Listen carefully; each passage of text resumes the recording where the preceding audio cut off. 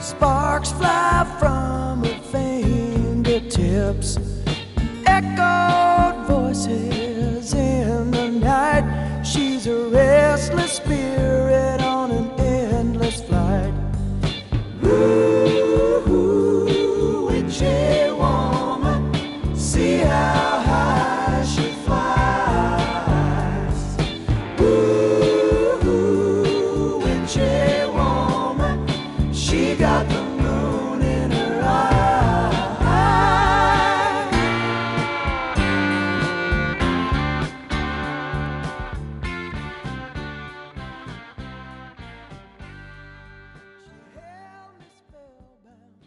Hello, and welcome to a long overdue new episode of Third Degree Burn. I am your host, Tim Elliott, and today we have a smaller crew. We have Brian. Hey! And we have John. Hey there. Now, And Tim, I got to ask you, are you sure you're you? Because you kind of stuttered a little bit there. No.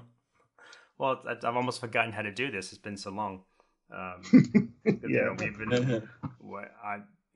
My wife and I recently moved, so our life has kind of been in turmoil because we've been trying to put things back together, and it's hard to fit in time to podcast, and so it was nice to kind of get back into it.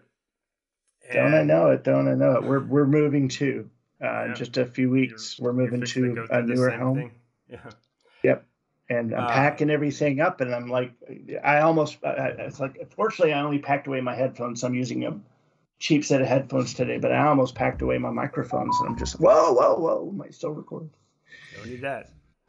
Nope. Well, Brian, do you want to tell us, this was Brian's idea to do this, and because because of news he received or something he'd read. Yeah, this was his idea of doing this. Yeah, it was reported earlier this week that Mike McClan, who inked a good number of the West Coast Avengers issues, passed away. And of course, I'd read where Byrne himself had said that he really liked Mike's work on Byrne's art, and he was sad to hear of his passing. So they'd mentioned that on Byrne's website, byrnerobotics.com. And, I was sitting there trying to remember my thoughts on it. I remember at some points I thought that his line was too thin. And other times I was like, no, I really liked it. But so I wanted to go back and take another good long look at it under the various types of copy that it could come out on, to sit there and say whether or not, how good it was or how it measured up to other inkers. And so we'll get to go into a little bit of that today. Now, let me ask you guys, what was your first exposure to Byrne's West Coast Avengers? And then the issue we're covering today is West Coast Avengers 42, which would be Byrne's first issue. And this is, of course, kind of the beginning of something that we're going to be doing here on Third Degree Byrne. Now, as you may know, we're kind of changing things up a little bit. We're going to split up into little groups and do some different book coverage. But we're also going to kind of do some little spotlighting work, much like Back to the Bins Avengers Spotlight. And we're going to start with Avengers West Coast here. So we're going to cover the entire Byrne run on Avengers West Coast. It's just not going to be, all at once. We'll go sequentially, kind of like we did with X-Men Elsewhere. So every couple of months, you're going to see an Avengers West Coast issue as part of our index coverage there. And that's it. We'll move that into other books as we get to them. We want to go back to Byrne's original Avengers coverage at some point. We want to cover, his Star Trek runs, like New Visions and other books in the same kind of way. So that'll give us, give you, like the whole series that he did, and hopefully give you greater appreciation for a lot of those books where his runs weren't that long. Yeah. Well, we covered the first two issues of X-Men, and we discussed doing that consecutively. So that as we covered X-Men, we'll do that chronologically or numerically instead of just jumping around to kind of whichever book we happen to like. But that was the only reason why you picked this book, was it, Brian?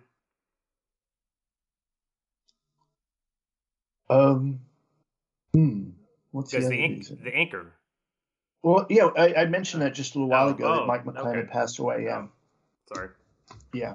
But yeah, I definitely want to take a look at his work. Now, again, let me ask you guys, did you first read this when it came out, or did you find it later?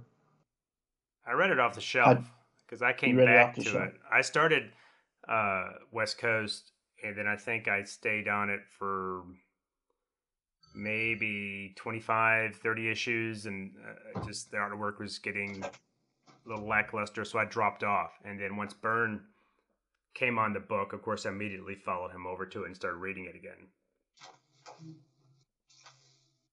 And you, John? I saw this on the rack. I really wasn't picking up comics that much at that time. Busy life where I lived, everything, and so I only picked up stuff that really, really interested me to read if I was going to. And I saw this, and of course, I loved his work on X-Men and Fantastic Four earlier, and Avengers and all that stuff. So I saw the cover on the rack, and I was like, "Oh, that's Byrne's cover. What's going on?" But I also know that sometimes what's inside doesn't necessarily mean it's the artist from the cover. But I still picked it up because it interested me, and then it was Byrne's artwork, and I was like, "Yeah." So I read it. So I got it and read it off the shelf or off the rack. Yeah, I actually got to see Xeroxes of penciled pages of this stuff a couple months before it actually hit the stands. Wow, that's cool. I tell you, if podcasting had been a thing back in the late '80s, it would have been my heyday. I would have been doing it. I would have been covering stuff like this, and just it would have been a blast. I mean, I was in college.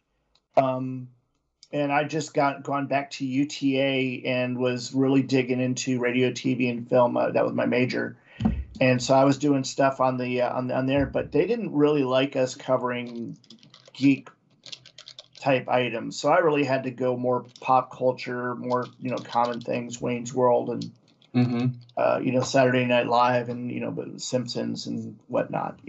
But I didn't get to cover stuff like this on there. The only time I got to cover anything that was really geek was when I did my series on movie soundtracks and the different composers. So, but that being said, here I was, and I was going to every convention, the creation conventions, Larry Cons and fantasy fairs and whatnot. And I just remember at this one, I believe it was a Larry Con. There was a fellow there, Peter David, and I had in my possession a couple books of Photon. Do y'all remember Photon, the first laser tag? Oh yes. Oh, okay. And No. you could go out to these places like the laser tag places that are around today. Photon was like the very first one, and it was just a blast doing that because they pumped up the area with a lot of dry ice, smog or fog and all that. And Peter David had written 6 books under the ghost name of David Peters about Bod Lee, and This Is Your Life, I think was the title of the first one. Anyway, so I had that, and I had some, I think it was the Sin Eater issues, The Death of Gene DeWolf, that I got Peter David to sign. And he and I actually got into long conversations because it was just the two of us there. It was really light on people at that point in time, and we really got hit it off and got along, and we're having good conversation. And then he just kind of looks around for a moment and he goes, "Hey," and he kind of like, "Come in close." And I said, what and he goes, "You want to see some John Byrne pages from Avengers?" And I'm like, "Do I?" And he goes, "Yeah, but first you got to look at these." And he handed me Jeff Purvey's pages from the Hulk, which was from the issue where the Hulk and the Thing fought. And I had never seen Purvey's pencils before. So I was like, wow, it is so ugly but beautiful at the same time. That was something about Jeff Purvey's I always thought. And then he let me see the West Coast Avengers stuff. And I was just, dumbfounded and astounded, but it was just the pencils. And I said, wait. Who's inking it? Promise me, please promise me Al Milgrom is not working on this book. I hate his work. And Peter just kind of gets this dejected look, and he's like nodding his head a little no, and he goes, no, Al's not working on it. And he was kind of quiet and subdued after that. And then a few minutes later, this guy sitting next to him gets up and walks off. And he just kind of nods his head over in that direction. And he goes, that was Al. Now, the other thing I've meant to tell you is that I was trying really hard at that time, lobbying hard to get work at both comic book companies. I wanted to become an editor. And I pretty much signed and sealed, that I was never going to work in that business right then and there. Yep. So yep. Any application with Brian Hughes' name on it went into file 13 immediately. Yeah. I was done there. But that's all right. I'm okay in the direction I went. That's a lesson that I probably have done over the years, and kind of taught me that, even if I don't like something, it doesn't mean that it's not good for other people, and to not be so bold about stuff like, oh, I can't stand out of that. I mean, because like I really don't like Carmine Infantino's work, but there's so many people that love it. And it's like the same. There's so many people that really abhor Frank Springer's work, and they just go off and off and off on it. And I like it. And it's just like, there's ways to say you don't like something without being kind of a dick about it. Well, the thing is that you can be critical of Frank Springer, Frank Robbins, or Frank Miller for that matter. Frank Robbins. You can be critical of any of the artists and all that. The thing that you have to recall is guys like Al Milgrom aren't just artists; they're editors, and they're second in command at Marvel at that point in time. Yeah, but and you never know who you're going to be in front of. There's that saying: "Be careful of the toes you step on. You're on the way up, because they're going to be there on the way down." That's why every time I go to a convention now, I bring a pair of apple flavored shoes, because I never know when I'm going to stick my foot in my mouth. There you go. Yeah. So, you guys see anything good lately? There's so much going on. A couple things I want to talk about, but what about you guys? We talked this off air. Picard's the only thing that I have been watching steadily because we've been so busy moving and unpacking and stuff and with work. But I am really enjoying season 3 of Picard. It's not perfect, but it is such an improvement over the first 2 seasons. Yeah, absolutely. I mean, it's really brought the feels, and it's like, but sometimes it's kind of obvious when they're trying to bring the feels. It's like, right now, let's go ahead and give you a First Contact feel. Now we're going to give you a Wrath of Khan feel. There's what they call member berries all over it, but and a lot of fan service. But for the most part, it hasn't been so obvious that they are just hitting you over the head of remember this. Yeah. There was a point in one of the more recent episodes, and I haven't watched the last one that just came out, but in one of the more recent episodes where, everything is all stressed and they're moving under a crunch for time, and all of a sudden there's like this little mini segment where they just stop and smell the roses with each other. And I'm just kind of like, this is weird. I mean, it's designed to give you the feels, but really it's not the appropriate moment. But still, I can't say I didn't enjoy it. All of that is just for the fans. It's for us. Yep. It's their gift to us to have that moment back then. I'm really enjoying this. It's great. It's TNG season 8. It is a nice send off for the next gen cast.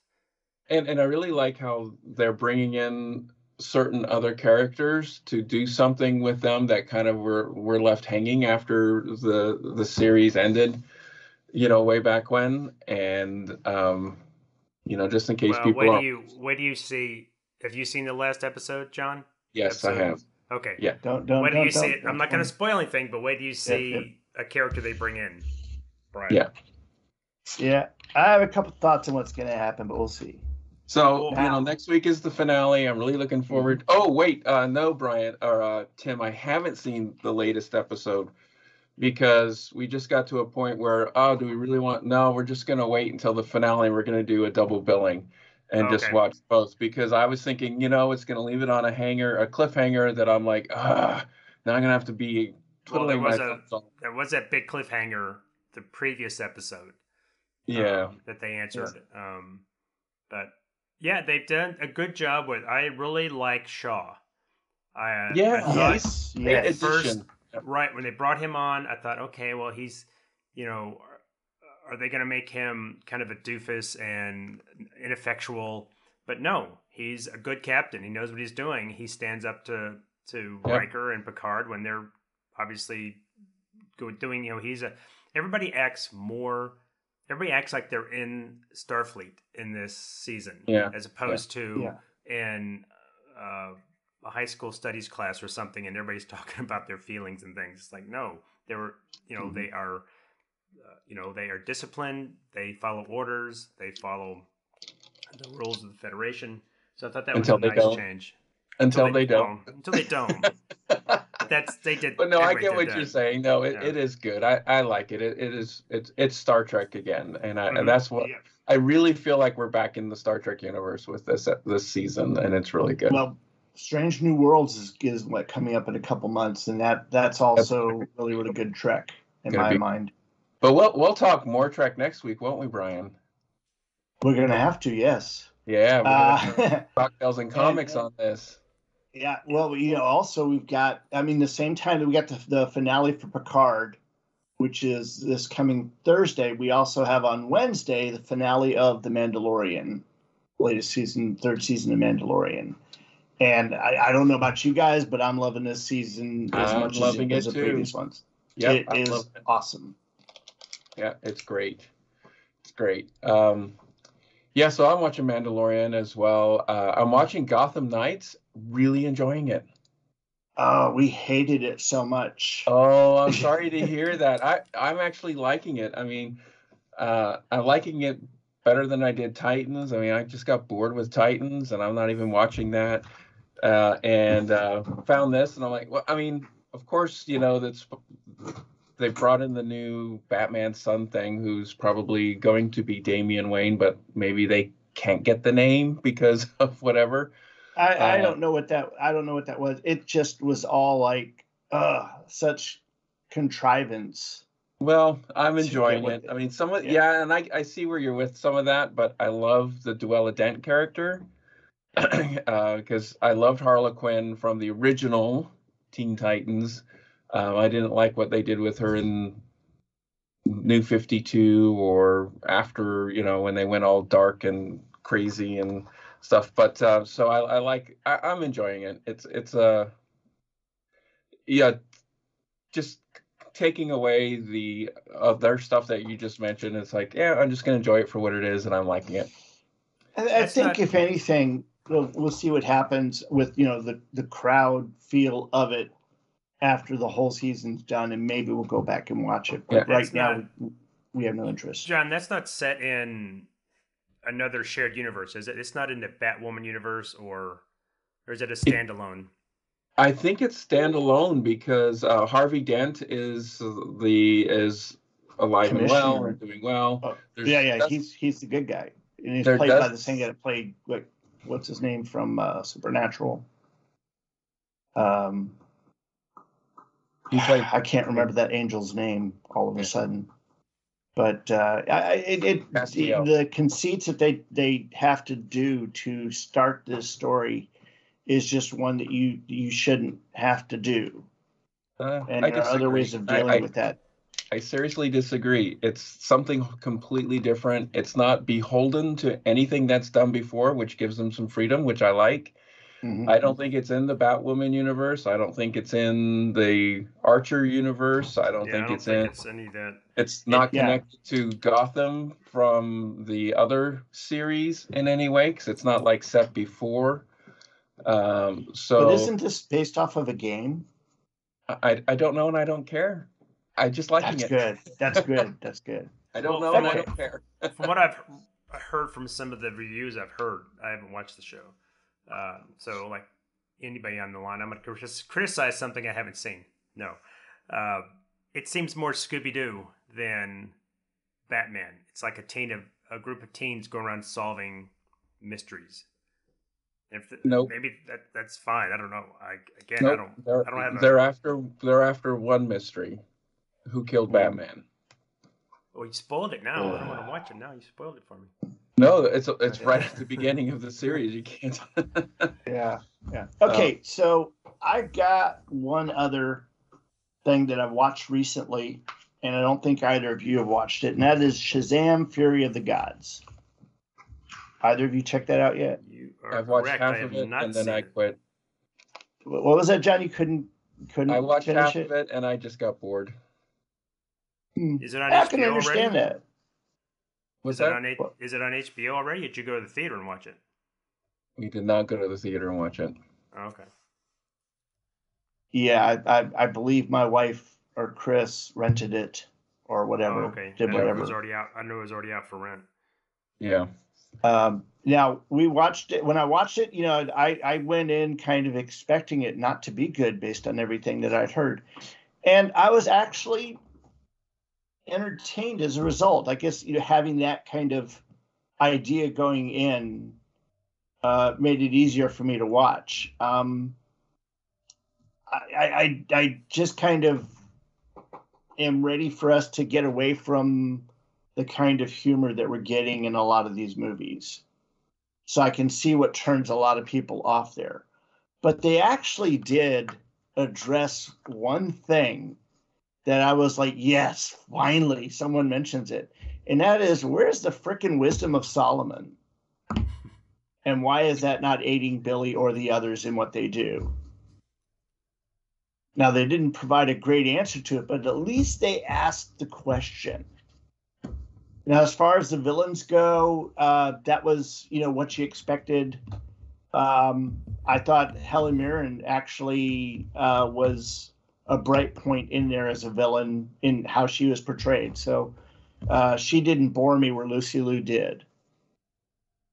And I thought overall it was a good thing, but it has to be the last movie simply because all the kids have grown up so much. They're as big as the actors that are playing their now. Superhuman roles. And, what's the point? Aren't they kind of, now that James Gunn is kind of redoing everything, aren't they kind of wiping out everything and are kind of starting over?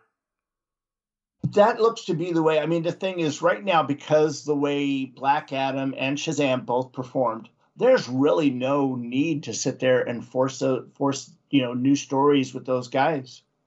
I mean, The Rock is not coming back. Well, that's what I'd heard, that they were, obviously Cavill's not coming back, or is he? He's on again, off again.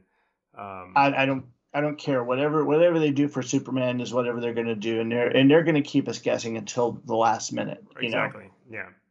So, Affleck, I don't know if he's in or out. The thing is, he's got his. He's going to be in Aquaman. He's going to be in the Flash that come out. And I'm sure, I don't know if they've cut him down or if they've left his part the same, but it doesn't look like that Batman is going to be the one that we're going to see with whatever Superman we get. They're going to be contemporaries of each other. So if Superman's 25, Batman's going to be 25. Well, that's it. That's it. I guess I forgot the Flash maybe is coming out. That was going to reset everything and give them kind of a new slate or a clean slate so they could do whatever they want to with it. It'd be great if they did a deep fake with Adam West in there too, Just get Ralph Garman to do the voice. Yeah. All right. Are we ready? Yeah, so the only other thing that is going on in our household is my husband's watching The Ark, and he loves it. The Ark, I keep hearing about it. I saw a trailer for it, and I was really, really intrigued. I just haven't gotten a chance to get around to it. Getting ready to move has kept me too busy. Well, is it kind of high concept, John, or is it science fantasy? What is it? I don't know anything about it. It's science fantasy. It's kind of like basic premises. World was going to hell. They decided to send people off world before things got too crazy. So they started building these arcs, and so they were going to send a bunch of arcs out. So one arc went off, and then another arc to some planet they identified, light years away.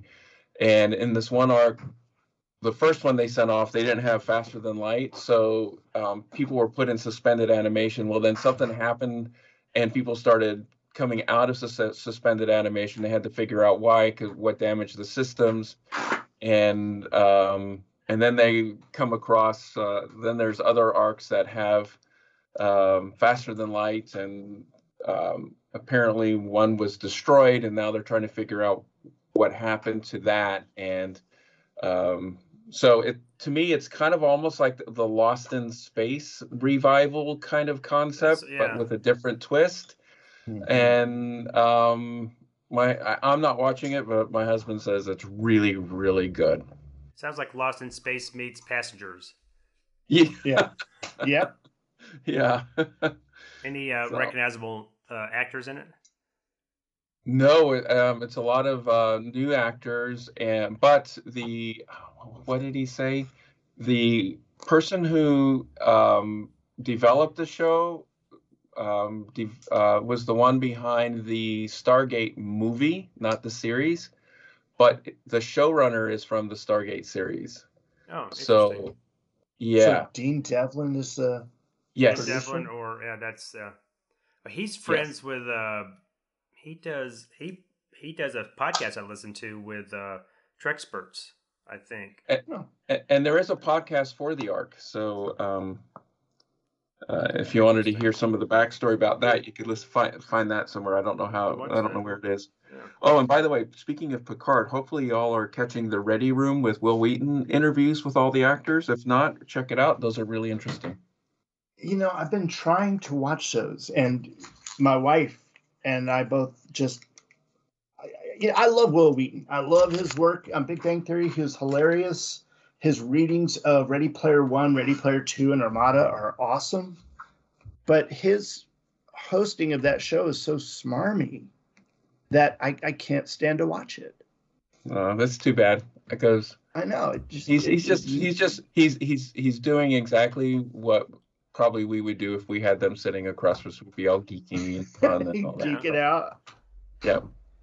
Yeah, I hear you. I hear you. It's just not my thing. All right, let's go on. Let's go. Unless there's okay. All right. Let's see. This is what we're talking about. West Coast Avengers 42. Not Avengers West Coast yet. They changed the title later. Published, of course, by Marvel with a cover date of 1989.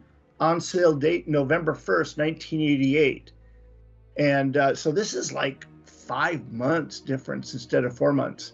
And it's funny because even Byrne had mentioned on the site that around that time they made a change so they'd be almost on top of each other. And that didn't turn out to be the case. Has a cover price of 75 cents and a page count of 32. The editor of this book is Howard Mackey. We like Howard.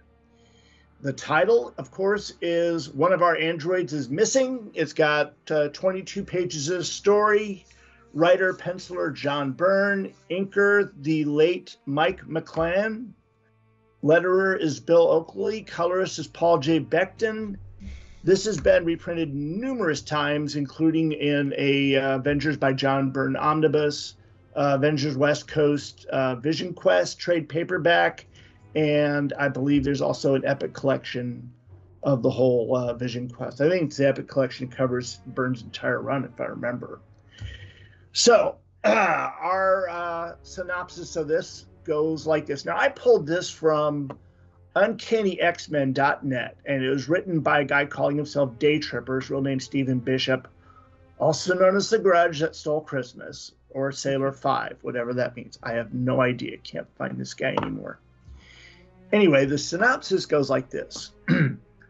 Scarlet Witch wakes to discover the Vision is missing. She begins to search for him and comes across Hawkeye, who is up early for a training session.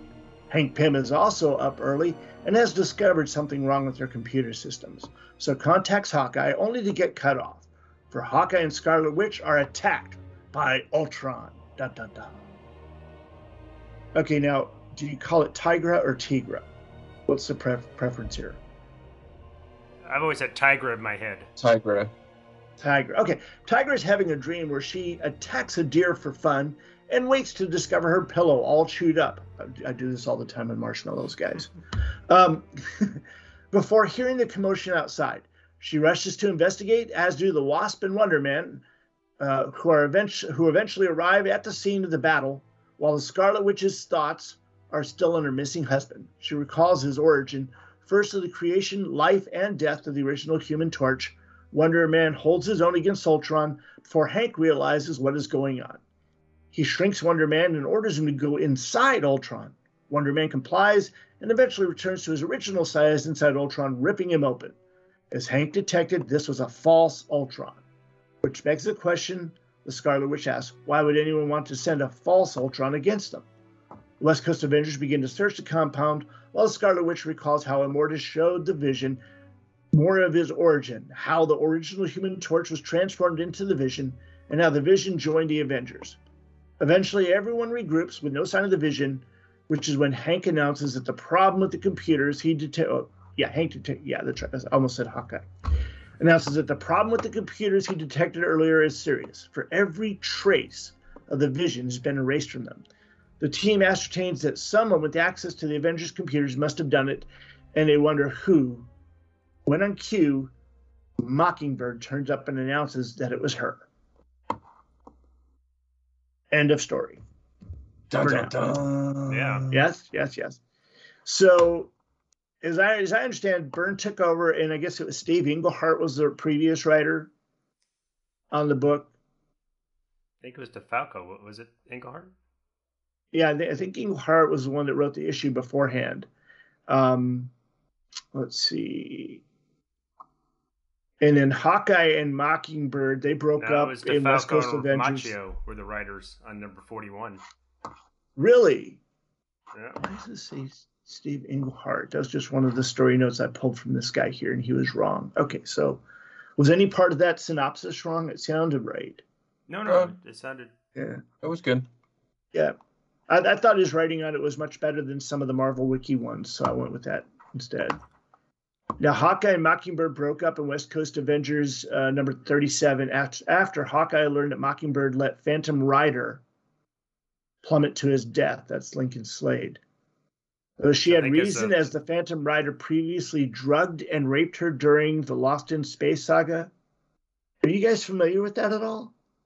I am not. Well, I don't think I read those. I wasn't reading West Coast up until Byrne came back on, so I think I stopped again around issue 30. It just seems that rape is not something you're going to catch in the mid-'80s in the Avengers. I've heard about it. I've heard about that, and I've seen, panels referencing that. But yeah. Well, it's probably one of those things where they hint at. It's not as obvious as. Is it what's in the DC book? Dr. Light? Dr. Light. Yeah. But that was a retcon done many, many years later. Yeah, that was. And so this is kind of like one of those things that happened in continuity at the time. Yeah. And yet I don't recall any kind of uproar or anything. But then again, it was West Coast Avengers. So, before Byrne took over, to me was always kind of like a secondary book. I just seeing Al's involvement in the first couple, he was in the mini series and then the regular series. Mm-hmm. And so I just kind of never ever looked at it if I didn't have to. Well, it never took off. I mean, they had that whole storyline when they introduced Master Pandemonium. I think that's kind of when I dropped off after that was resolved. Mm-hmm. And the art, you're right, the artwork get me off a book much faster than bad writing. Because it's a visual medium, So if I will drop off, even though the writing may be still good. I'm with you, Tim. Eventually, if the book is so badly written, the art can't even save it. But most of the time, a good storytelling artist can save a book's bad writing. Yeah. But the other way around is just really tough. If I can't make it through, I mean. Because of the art, and believe me, there's a lot of times I push through art that I didn't like. Again, Carmine Infantino on Spider-Woman. I loved Spider-Woman when it first came out, and Infantino's art was very scratchy and you should go back and look at his Batman work from years and years before. I couldn't Yeah, even tell his you what earlier years that stuff was much Or better. his I mean, Flash and Elongated Man work just Yeah, it was astounding. much different. By the time he was doing Star Wars, it was much more angular and kind of sharp and, to your point, kind of sketchy. Yeah, and I pushed through Star Wars as well because I just loved Star Wars so much. But anyway, so yeah, that's kind of reason why I wasn't really following Avengers West Coast before, was the artwork just didn't engage me enough to pull me in to the story. So yeah, so I missed all of that stuff. I had to learn about it later. Yeah, and so yeah, I was sitting there looking, of course, now what most people probably do remember is that prior to West Coast Avengers, Byrne was not working at Marvel for like the previous 2 years. Mm-hmm. When he was late in his run with the Fantastic Four, when he got picked to do the rebirth of Superman for DC Comics. This created kind of a little battle of the wills between him and Jim Shooter, who, while the powers that be at Marvel were happy that Byrne was actually working for both companies, they thought that this kind of press is actually good for Marvel, that he was working on that book that might bring some DC readers over to Marvel if Byrne was working at both companies. But Jim Shooter just didn't seem to be happy about it, and he kept editing Byrne. Every little decision that Byrne made, Jim Shooter was on top of him. So ultimately, Byrne just said, "No, I can't do this anymore," and he left Marvel for 2 years. And so he finished his run on Superman, went back to Marvel, and said, "Hey, has anybody got anything they'd like me to do?"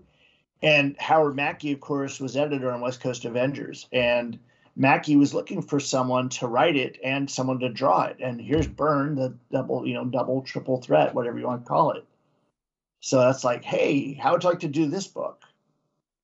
And, Byrne's just like, okay, I'll give it a shot. Well, I read that he said he would do it only if he could do his Vision story. So I guess he kind of had this idea that... Yeah, Byrne's never been a fan of the Vision Scarlet Witch being a couple, just the android and human thing.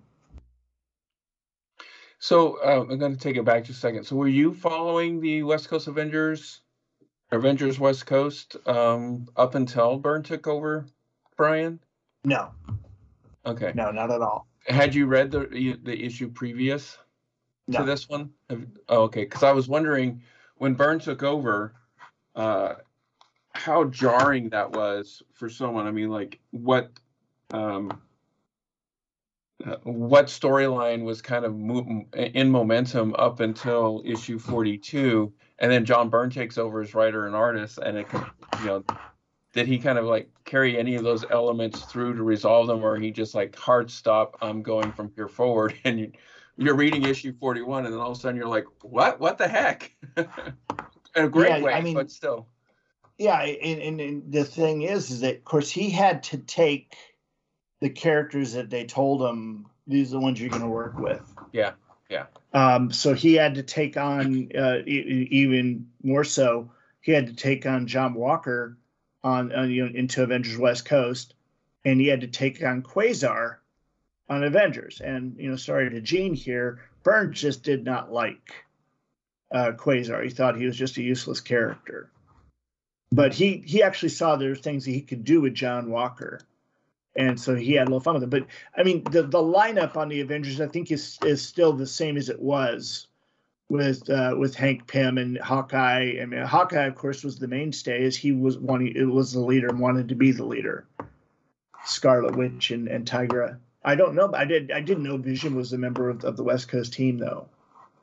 So let me take a look here. Well, because Iron Man was on at the beginning, and he kind of set him up on the West Coast, and then he dropped out of the book. And I guess went back to the East. To this day, I still use the fact that I read West Coast Avengers as knowing they're in California, when in my brain I need to say, okay, what's the difference between West Coast and East Coast? West Coast Avengers, that's California. So that's how I determine that. Yeah. Now, as far as the writing goes, Steve Englehart was a long-time writer on West Coast Avengers. It looks like his last issue was 39. And then Mark Grunwald did an issue, Tom DeFalco did an issue, and then John Byrne came in.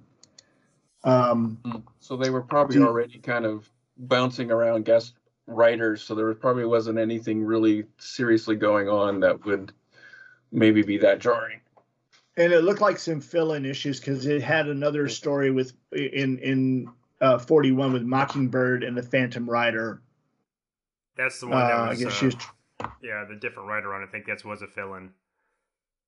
Right. And it was plotted by Tom DeFalco, but it was written by Ralph Macchio. And Tom Morgan, your artist, and I'm not a fan of Morgan's work myself. Mm-hmm. But yeah, so there was. It looked like they were just after Englehart left, they were just kind of doing some filler stories, probably some stuff they had in the filing cabinet to fill. Hey, but if anybody out there's got a better idea on what happened there, feel free to come in and tell us. Yeah, definitely. But again, once Byrne started, it was kind of like this could have been your first comic book. You pick it up and you go right from there. You don't have to know anything that goes on before because they tell you everything that's going on the run. I love it. I mean, you take a look at the first page and it's Wanda waking up. And, wicked Wanda. No, I'm kidding. But, that's let's look at the cover first. Now, if you guys have copies of the comic books that came out the month before, pretty much any Marvel book that came out the month before or the month before that, there was a promo, and I've been trying to find it, but I can't find it for whatever reason. I'd have to dig it up out of my books. But it was a promo that had 5 different covers to the whole Vision Quest series that led up, of course, to the return of the Human Torch. And there's one cover in that was not actually utilized. And, of course, some of them were really changed there. But it was a really, really cool promo. And if you weren't aware at this point that Byrne was coming to the book, that was what was going to tell you. Do you guys recall that? I don't remember, but that must be how I discovered he was coming on the book. Because it seemed like I anticipated picking this up.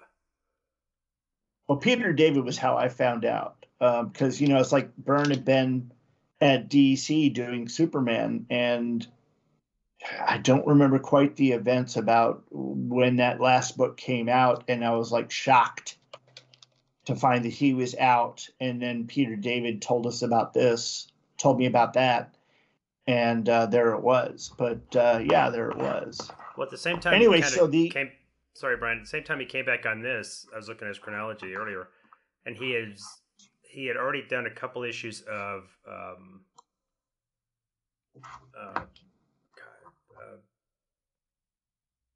Starbrand. He came back on Starbrand and kind of finished up that book. And I think he had started that before he took over this. So he was kind of getting his feet dipped back into the Marvel pool after leaving DC. That's right. Because, Superman, I mean, he started Starbrand with, was that issue 11, right? Mm-hmm.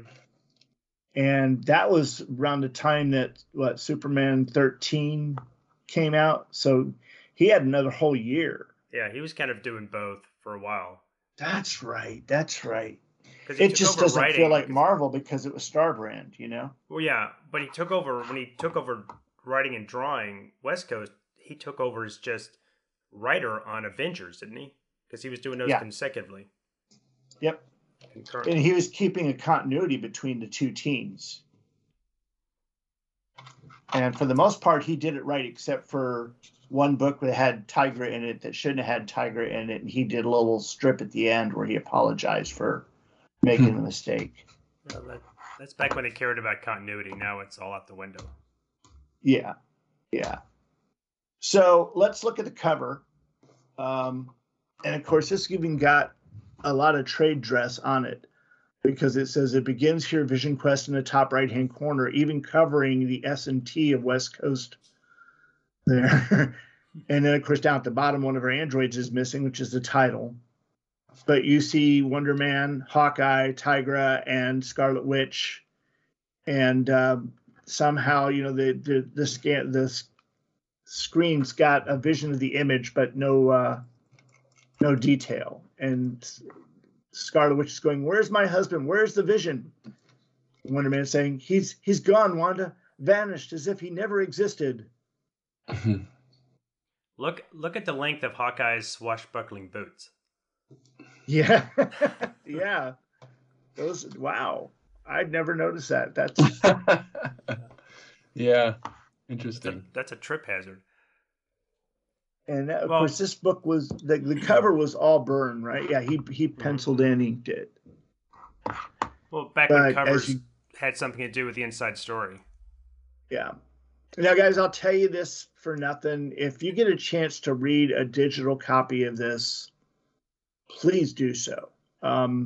The original copy, of course, the floppy, I thought, looking back on it now, kind of makes the inks almost look like Joe Sinnott, giving a little bit more to Byrne's style. But looking at a digital copy, Mike McClann's inks just look really, really nice and well nuanced. It's all, I'd say, very close to Terry Austin kind of inks.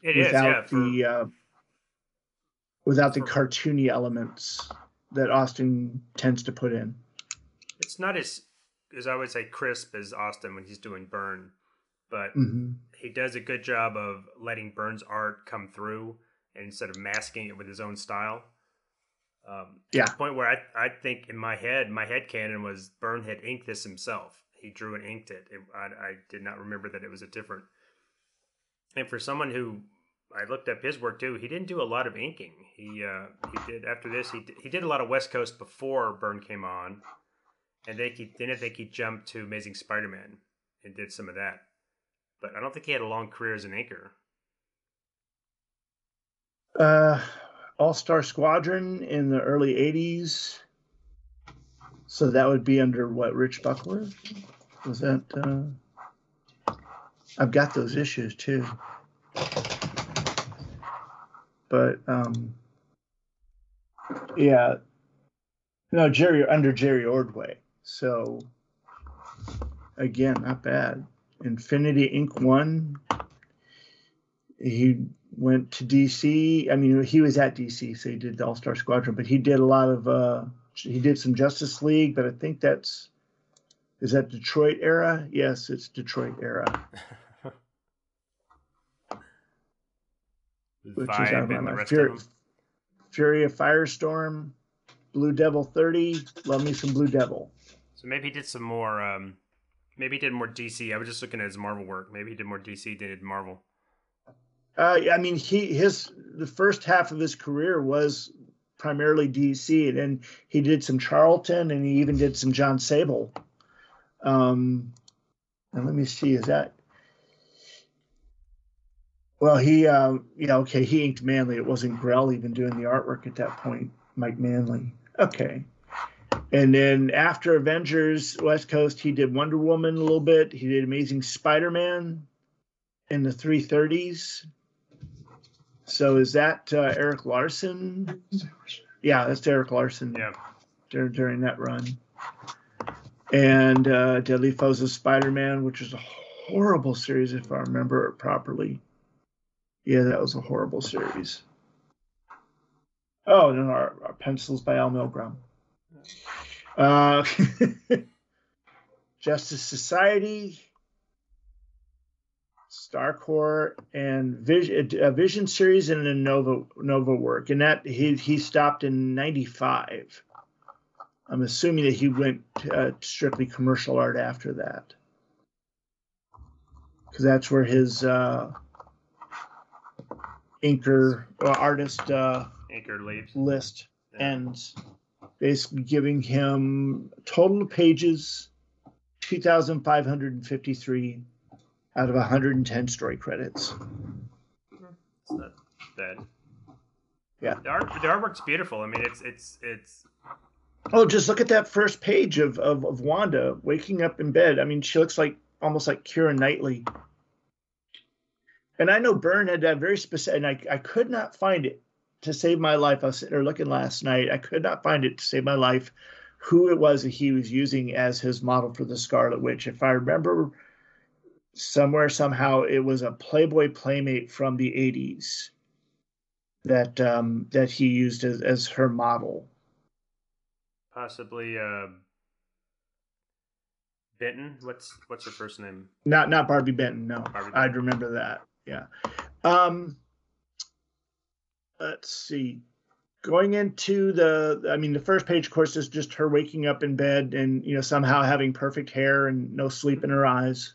Maybe a little bit of sleep in her eyes. I can't see. But our second page is basically her getting up and getting dressed, and we get to miss all the good parts. Checking in on the two babies. And moving through the house. What I like is on the next page where she comes out, and we get our first real John Byrne image, Hawkeye on the whirly-majig, basically getting a workout. Yeah, and that's quite a contraption there. That's some serious pure Byrne tech. Yeah. I mean, this isn't Kirby. This isn't anybody else. This is Byrne tech. I can feel the motion of it like it's a roller coaster. When I sit there and I look at Hawkeye on it, I can feel how that thing moves about and takes him into different angles and such. It's just really, really well thought out, really cool. And well, it makes you kind of seasick to think that I would not be able to do that. He's hanging upside down much of the time. I wouldn't be able to do it today. Back in that day, yeah, I would. Now, what do you think about the colorist choices here on this page? Because on the copy that I'm looking at, the background sky is purple, matching Hawkeye's outfit. Yeah. Yeah, it's dark purple and kind of the hills are orange. And it's supposed to be the morning, so I just you figured it'd be almost the other way around, but I guess that would then drown out Hawkeye. And I think in the omnibus, this is colored differently. I don't remember. I don't have it on me, but I think it's not as dark. It was in one of the groups, and it might have was it in our group or the other Byrne group? Someone was, must have been in Steve's group. Someone posted a couple victims. Burn victims. Sorry, the name just escaped me for some reason. Somebody posted an image from Alpha Flight, and it was of Snowbird flying along as an owl and then turning into Snowbird and landing on the ground. And the background choices for the sky in the original, and then which had nothing to do with what the sky colors are. And then they recolored the sky to be blue to match what a blue sky would be. And the question was, basically, do you think it works better with these weird sky colors or with the sky colored the way that it should be? And it was a really interesting contrast, because when you looked at when the sky was colored the way it should be, it totally, you almost erased Snowbird. I mean, you couldn't even, it didn't emphasize her. Whereas with the contrasting sky colors, even though they're not real sky colors, they made the character stand out. So I think a lot of times those color choices were made on purpose to just kind of highlight and the character or what you want it to do in there. Whereas having it be a real sky color would distract or make it bland. Right. Yeah, I think you're absolutely right, John. I think that there were some deliberate choices they're making just to get the figures to stand out. And that shows the importance of a colorist that I never really realized. I thought, they just colored the stuff when I was a kid. I didn't know all of the nuances of pencilers and inkers and colorists and all of that. So that just really shows when a colorist takes the time to do that, the skill that they have to actually add to and emphasize the art and the storytelling. Yeah, and I'll say this about looking at it in digital versus a scan copy. The scan copy makes the whirly-jig device look a lot more mechanically sound, whereas the digital, reproduction, the gunmetal appearance of it is kind of wiped away, and it's all one color. It's not the black and the dark and the almost blue highlight on it. The other thing to notice is that Hawkeye's swashbuckling things on his boots are just as long as here as they were on the front cover. So yeah. Whew. Anyway, so he's sitting there. What? I was saying Byrne, which is Byrne usually does, takes the time for the detail of page 4 at the bottom left, where he's upside down. His tunic is hanging down in front of him, as it would. Yep. Yeah. Yep. And now, what do you think about? I don't know if I want to go here.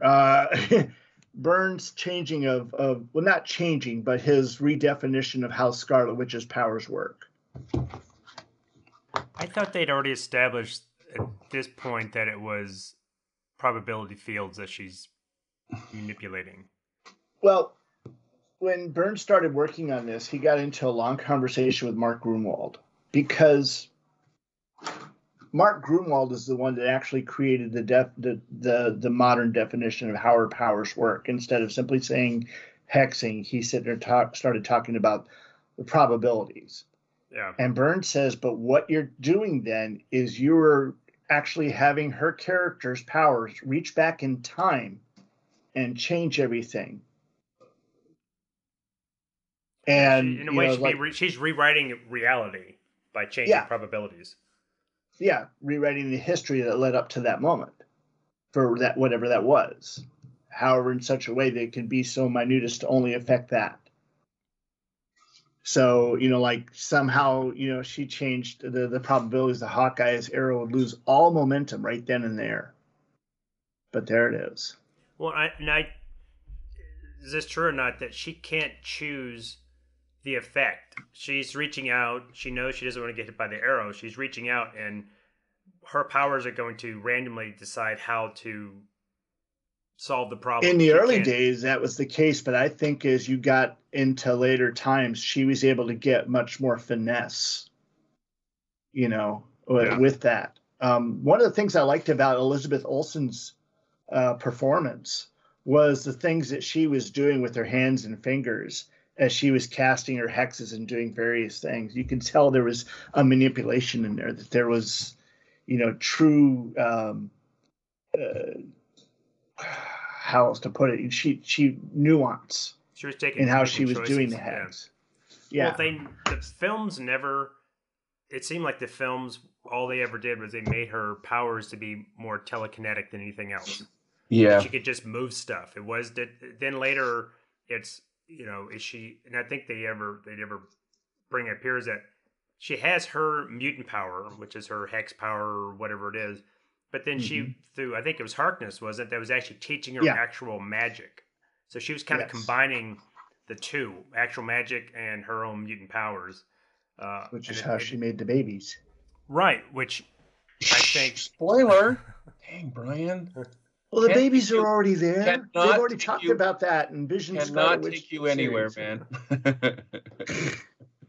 Well, that's how she dealt I think we need to clarify one thing. The whole thing that brought this up is that in this particular story, as Hawkeye's on his little jig device, he's sitting there shooting arrows at targets. The Scarlet Witch is walking up. She steps on something like a twig that snaps, and Hawkeye immediately thinks that it's an attack, and so therefore he shoots an arrow right at her, and she uses her hex power to make it drop to the ground. Instantly loses momentum.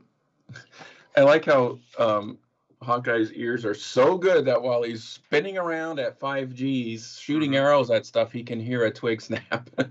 And isn't he about 70% deaf? Doesn't he wear hearing aids?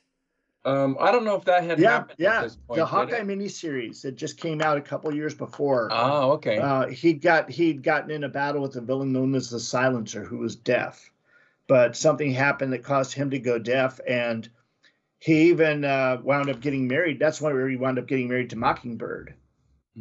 But yeah, he was deaf, and so yeah, he's definitely using, I guess, some Stark-related hearing aid. He was definitely using it. He lost most of his hearing. Yeah, I think that's what Hotmo says. Yeah. Yeah. Okay.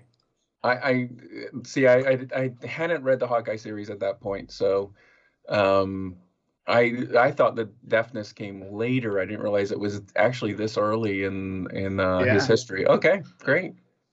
So, Yeah. I'll well, if get. he's using like cybernetic implants or whatever to enhance his hearing, then that makes a little more sense. No. But again, that's kind of like in X-Men. What was it, 120, when the X-Men were first coming into Canada, and there's all these jets and everything, and they're having a conversation with people on the ground. It's like, okay, Yeah, you're not.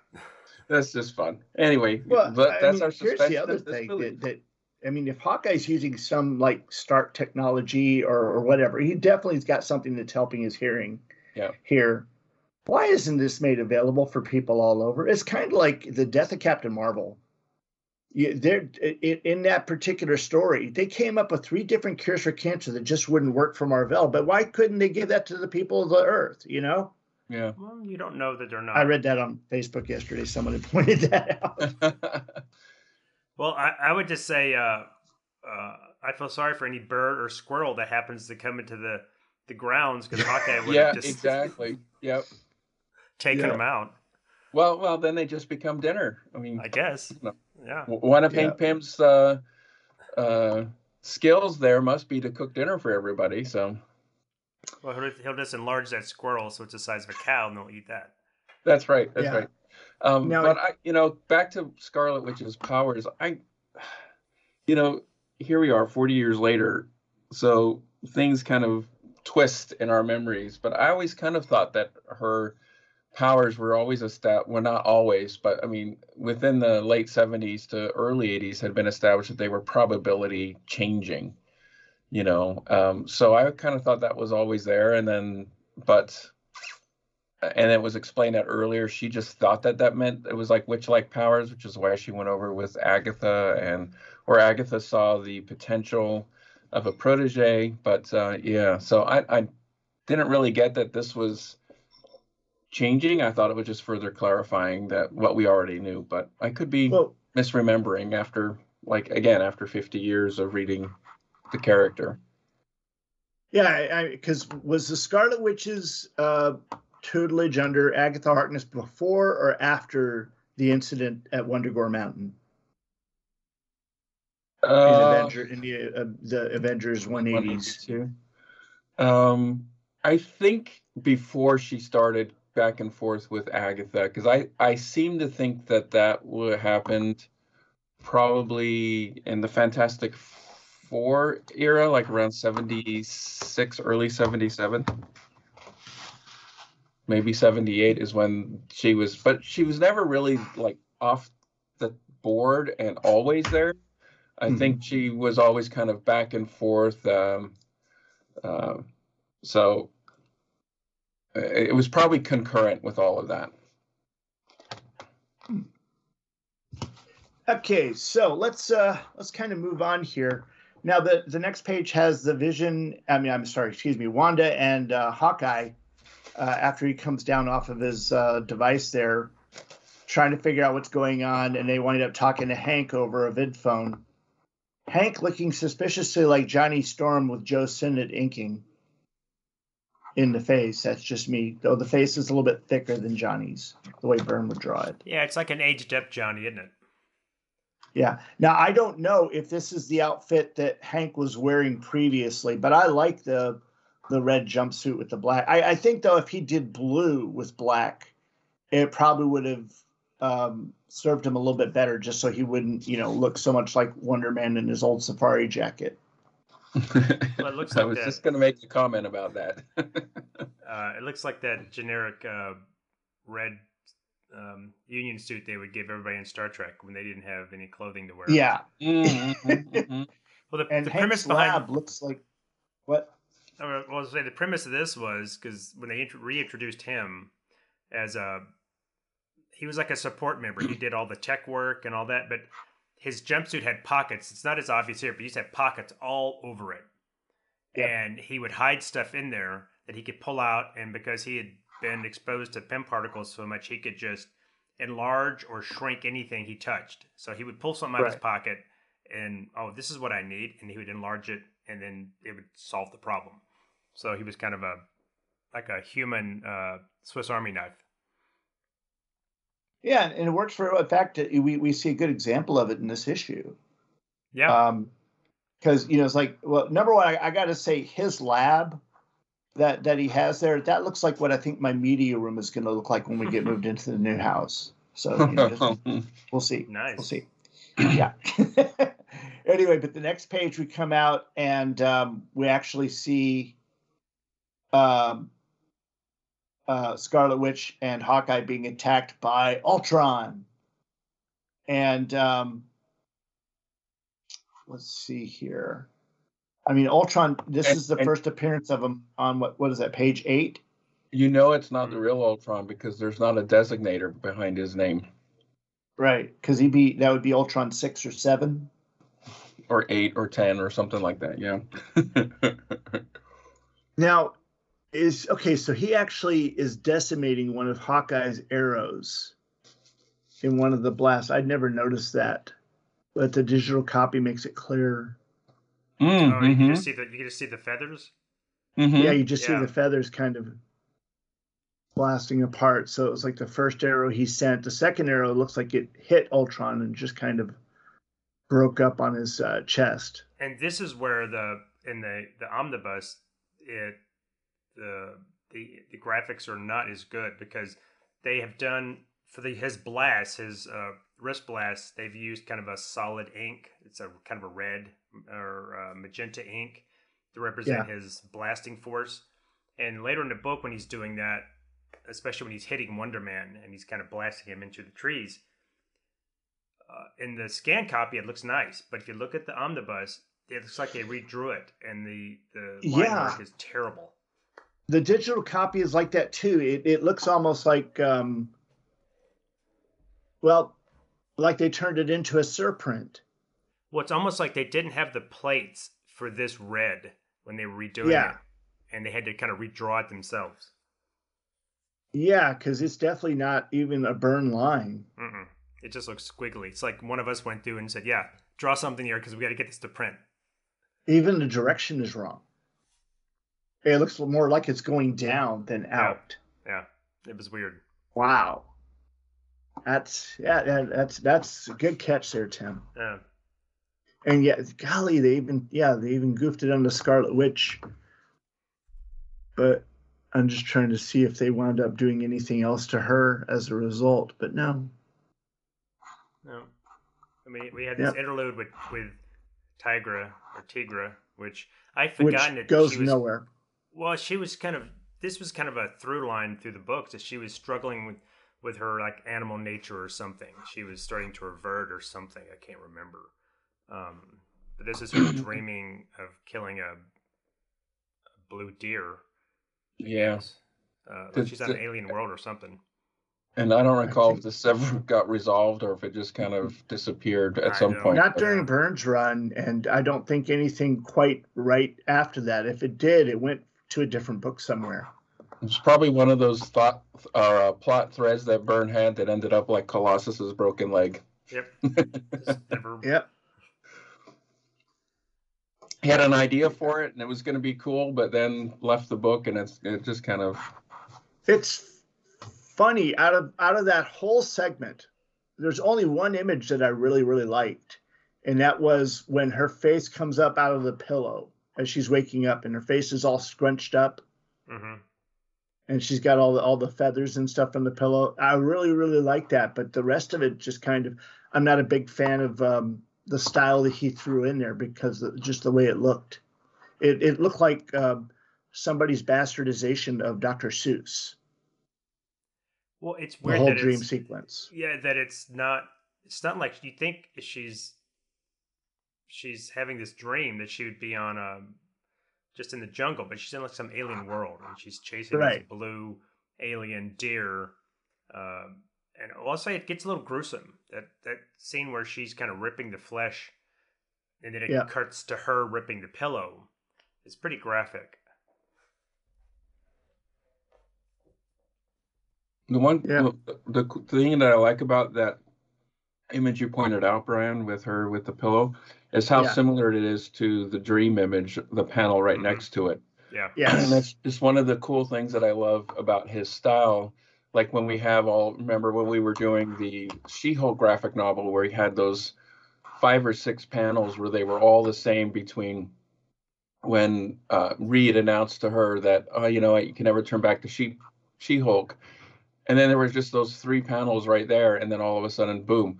And she's like, so what? You know, and that was a cool, that storytelling element. Or even more similar to this, at the end of X-Men, sorry, I had to sneeze. At the end of X-Men 131, the final 2 panels of the book with the Dazzler series, or the Dazzler guest star, you know, the second to the last panel was all of them around the Hellfire and everyone was, the battle was finished. And then the next panel was in front of Kitty's parents' house, and all of the characters were in the same position as they were in the final panel up there at the battle. I always thought that was just a real cool way to transition that storytelling element. And that's how this is, you know, it's from the dream to the reality. So it was just a really cool. Or later effect. When they were prisoners of the Hellfire Club, and you got to see all the different visions of how they appeared versus what Jean saw versus what was that? Yeah, that was pretty cool. Very cinematic. I mean, again, this is a good transition. Yeah, it's very cinematic. You can imagine if this was an actual film, how that would let me ask you here, crossfade into the other one. Let me ask you here: at what point did you realize that Tiger was nude? Was it on this page, or was it on the next page when you see her lacing up her bikini top? I don't think I reckon. That made you go back. I realized that she was, because she's always wore such a small bikini, and it's black and it blends in with her stripes, that I didn't realize that. Yeah, you're right. She's sleeping commando. Yeah, and then the next page you see as she's running out of her bungalow, she's tying her bikini top. Yeah, which is like, I know you have to because of the comics code, but it's like, really, she'd just be running around probably naked. Yeah. Now the funny thing here, of course, is she sees the wasp flying by, and her thought balloon is she's flying from the direction of Hank's bungalow. I thought she was staying at the big house. They could have just put a meow right there. Mm-hmm. And then Wonder Man, of course, flying in onto the scene, which is just cool. But I just think Wonder Man is cool. I've thought Wonder Man was cool since the first time I saw him in Avengers 200. That's where I got my introduction to Wonder Man. I think mine was from reading this series. Yeah, but the mullet got to go. Mullet got to go. Well, I think at this point Tony Stark had a mullet too. In fact, he had kind of a Jerry curl kind of a mullet thing. Superman had a mullet at some point too. That's true. Yeah. Well, I mean, Simon Williams, he's trying to be an actor. He's trying to do that. So he is going to do anything that's trendy. So I'm never surprised that he changes his costume so many times. It's like, I'm not surprised he changes his hair. He's doing anything he can. Well, I mean, they've always done that with women. The Wasp has had how many different costumes, and why can't a guy change? Alter his outfit the same as a woman. Oh. Yeah. So on page 14, we see kind of a similar thing with the Reds in there, and Ultron's blast to Wonder Man being affected in the digital copy versus the original version. It's not as bad or as pronounced as it was in the other one, but it kind of takes away from the imagery a little bit. The above image, though, looks to be pretty much untouched. The Kirby Crackle that's forming in different places, a kind of a bearish Kirby Crackle around Ultron's hand. Yeah, you just get a little bit of bleed through from when they inked over I guess that's a shrubbery, over or the one ink has been put over the other ink. Oh, that's a shrubbery. Yeah. I love the way Byrne draws Ultron. And he's not overly techy, but he is detailed enough that he really looks nice. I love this version of Ultron. I don't like the more recent ones, but this style of Ultron, and I especially hate the movie design. Ugh. But Yeah, I love this style of Ultron. I love the bottom image where Wonder Man is flying right into him, bottom of page 14. And you can see that Ultron is larger than him. Mm-hmm. And he's almost flying, just the way he's flying into him, the Ultron could engulf him practically. And let's see, the next page, of course, this is, I kind of get the feeling that the top image here where you see Hank and Hawkeye and Wonder Man in the middle, pounding on Ultron, was used in some promo stuff. Am I right about that? Because I just remember seeing that a lot more than the other images on the page. I don't know. I don't. But it looks like they're cheering on a school fight, like "Go, Wonder Man, go!" Yeah, and Hank's character looks a little stiff. Mm-hmm. Yeah, he's a little. Yeah, he's. It's like an action figure in a we pose. got some really good facial expressions there. Yeah. And then, of course, we start getting the flashbacks. Now, the beauty of John Byrne doing flashbacks, the first time I remember really seeing that was X-Men 138 when he did the history of the X-Men with Chris Claremont.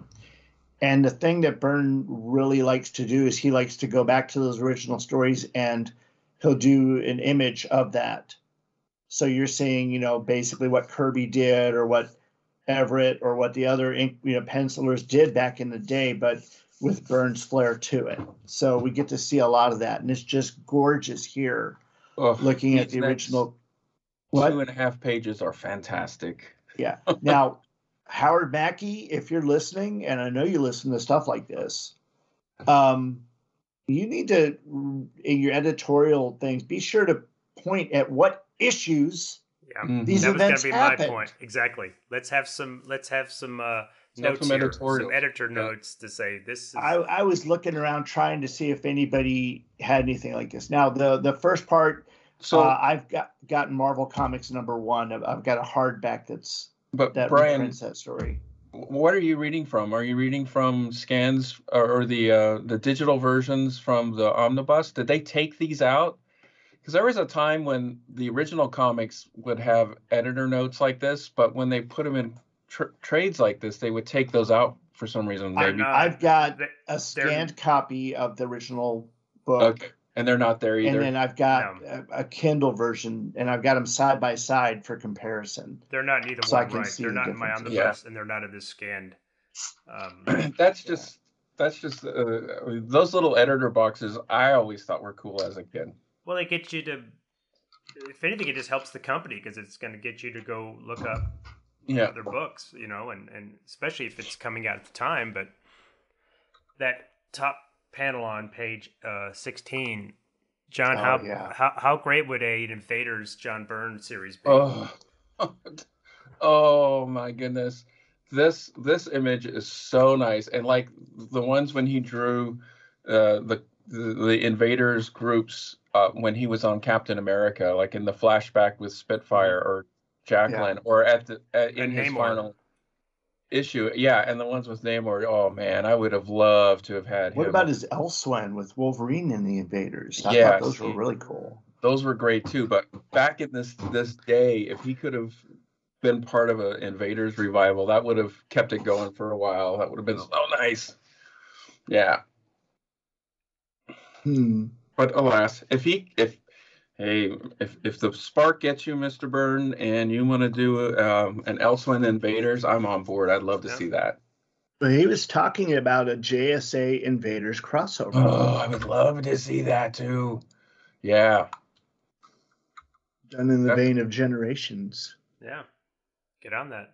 Oh, please, not in the vein of Generations, but no, in the vein of the old Marvel DC collabs, like Avengers, Justice League, or X-Men, Batman. Teen Titans.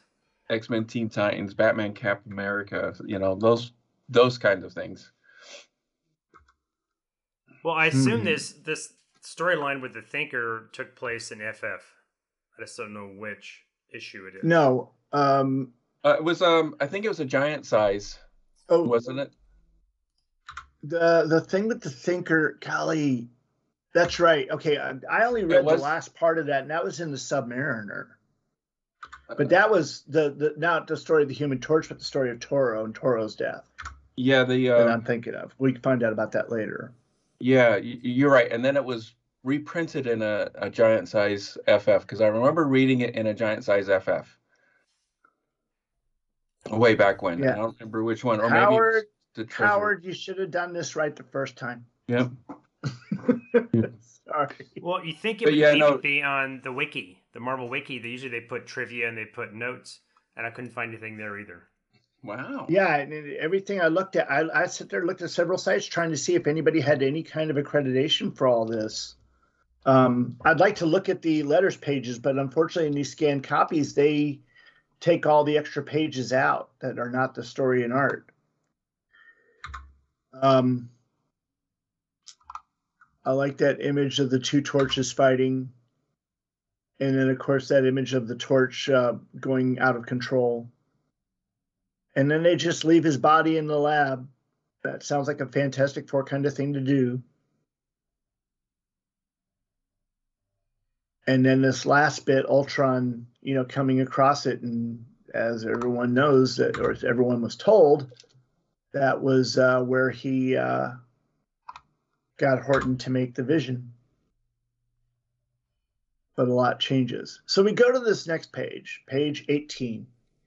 And we see the Avengers continuing to fight Ultron, but we notice something about Ultron. Did y'all notice it the first time? Newsflash. Submariner number 14. Ah, okay. Because I thought it was in Tales to Astonish. So. Well, I'm looking at MarvelFandom.com, and it cites it as Submariner Volume 1, number 14. No. It doesn't say that it's a reprint or anything, so I'm not sure. But anyway, that's that little story there. So hopefully that's it. Yeah. Now, like I said, on page 18, we get back to the Avengers. And get your pens out. We see them fighting him. You can see that he's dented, but how many of you noticed that at first? I didn't. I was just like, whoa, this is cool. But I wasn't sitting there seeing that Ultron was getting damaged. There's damage. But I knew he was adamantium, so it shouldn't have been damaged. No. Right. Well, so there's a clue. I saw it more on page 19 at the top where he's doing that axe handle double-fisted punch, and you kind of see that his neck is damaged. And he's got a little bit of smoke. Looks like smoke coming out of his mouth. Yeah. Yeah. Now, my question is, though, on this whole page, he's like, Simon, come over here. And Simon goes over and he shrinks him. But what is Ultron doing in the time that Simon goes over to Hank to get shrunk? It's like, wouldn't he be attacking something or somebody? Well, I guess we assume that blow that Simon delivered at the top of the page kind of staggered him to give Hank a few seconds to touch him and shrink him. Yeah. But then Simon flies inside of Ultron through the mouth. Just lucky he didn't use his disintegrator ray right then. Though we don't know how dangerous that one would have been on Simon anyway. But gets in there and he gets into one part, looks like an elevator shaft. It does. And then he starts growing. It would be interesting to go back to, of course, now we know it doesn't matter, but to go back to the Kree Squirrel or the Avengers and see if any of that kind of mimics looks like the one Neil Adams drew when Ant-Man first went down there. Oh, like this little T-370. I wonder what that means. I wonder if anybody's asked him what that means. Usually Interesting. That means something when you put something like that in there so obviously. Maybe it's a page number. He does have a purpose for those things, doesn't he? Okay, but page, I mean, that doesn't correspond to anything because, I mean, he just started on this book. He'd already done 500 pages on X-Men, and who knows how many on Fantastic Four. And now that you mention it, look at the next panel over in the lower left, GL17 down there. Oh, wow. Is that GO17? I think it's GL, Golf Lima 17 on its edge. Even in the digital copy, it's hard to make that out. Let me see if I can expand this. I'm in the trade paperback, and it's pretty clear. Now that we're looking for that kind of stuff. Yeah, it's not as obvious as a T370. No, it's not as obvious because it's on its side.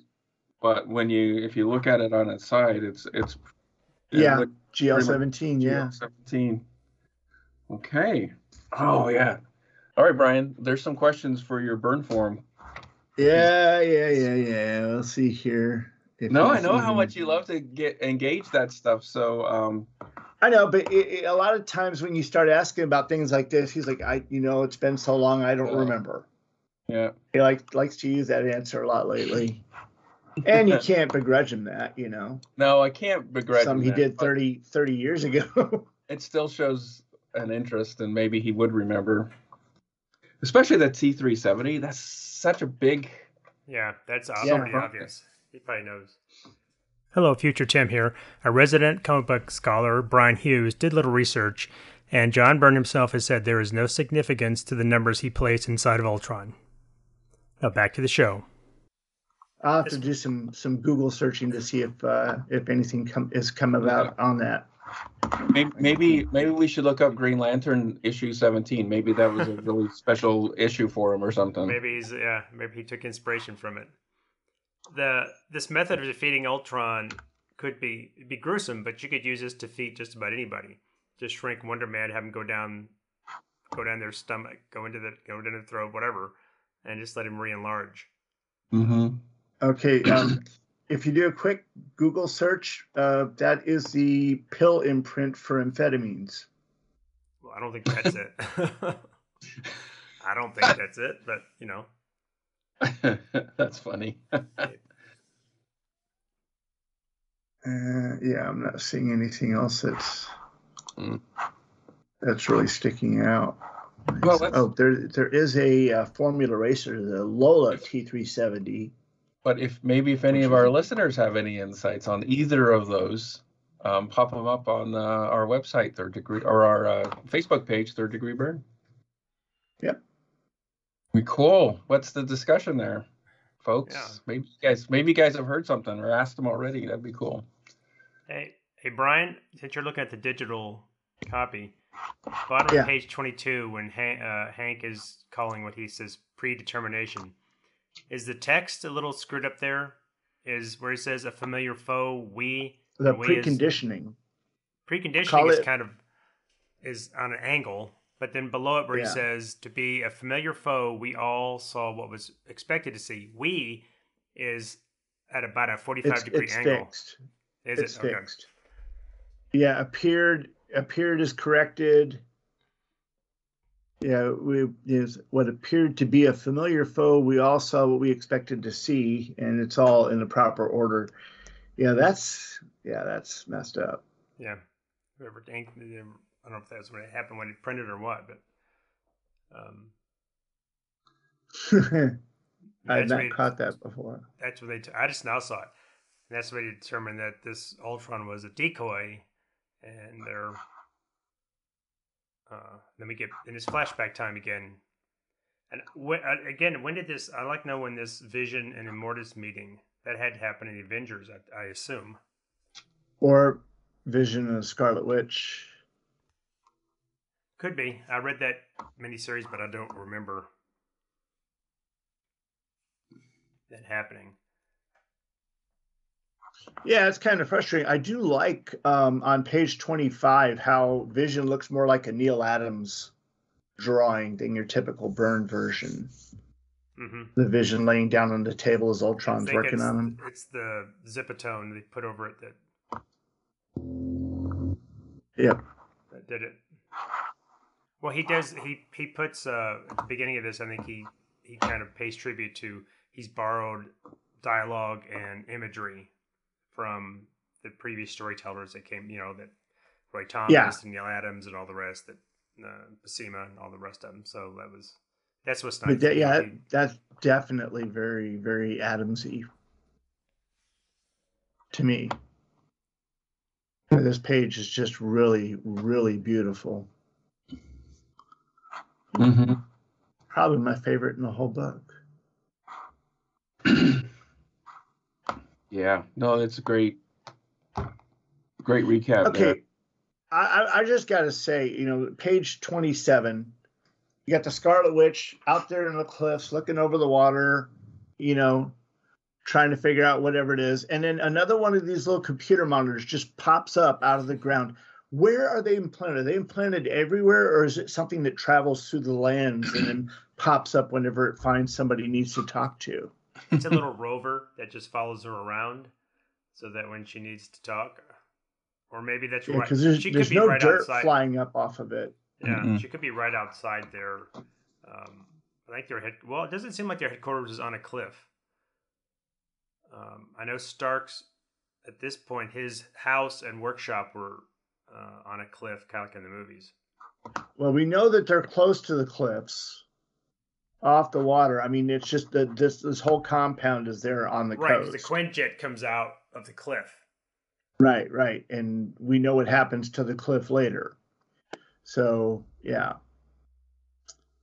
But at this point, Hank reveals that the vision has been removed from everything. Well, apparently it was I like that last panel where you look at the face on Scarlet Witch as she grabs Hank's jacket there.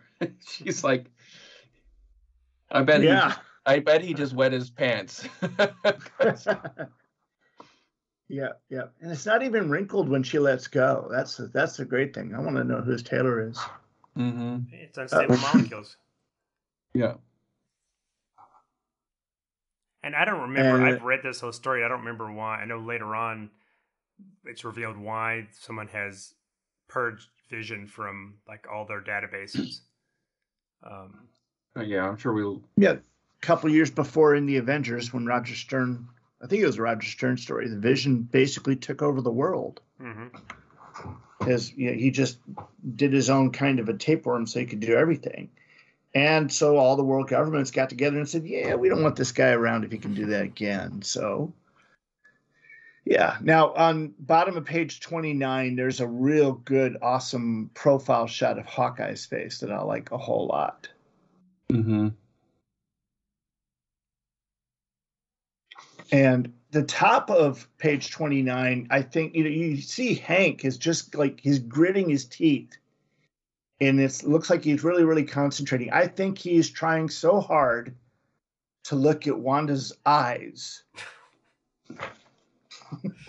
But that's just me. I could be wrong. Well, he's grimacing a lot in this. I think he's and to your point, that profile of Hawkeye is nice because it looks like he is either he's kind of talking out loud, who could have betrayed us? Because they basically established that the only person who could have come in and wiped out this information and planted this bug was an Avenger. So he's like, who could have done it? And that's, Q and Mockingbird. But I wonder if that expression on his face is him hearing her voice and realizing, oh, that's my ex. Yeah, that could be. Yeah. That could be. Now, I never realized that Hawkeye's ears were covered yet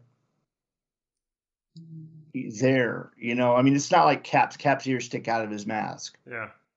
Whereas Hawkeye's, you can see the shape there. It almost looks like a... That's a form-fitting mask to cover his ears that way. And Hank's position there where he's got both hands clasped like that looks like Brody in Jaws when he's just before Hooper arrives for dinner. Okay, and then of course the next page, you got Mockingbird showing up and being all cocky and everything. And I can almost see Adrian Palicki right there. You know who Adrian Palicki is? Yeah, they introduced. She was Mockingbird on Agents of Shield, wasn't she? Yeah. I could see her doing that, But but I don't think she's she's ever also called Mockingbird, was she? no. They never called. They were going to give her own series and call it Mockingbird, but it got canceled when Marvel started doing a reshifting of everything. Yeah, I thought they had introduced her, and haven't they? In a film haven't they introduced Wonder Man? They're going to. They're going to. Okay, I thought they were going to. They already had. I think he's going to be in the next Captain America movie. Okay. New World Order. But that's not till next year, I don't think, is it? No, not till next year. 2024, yeah. And Secret Invasion comes before that.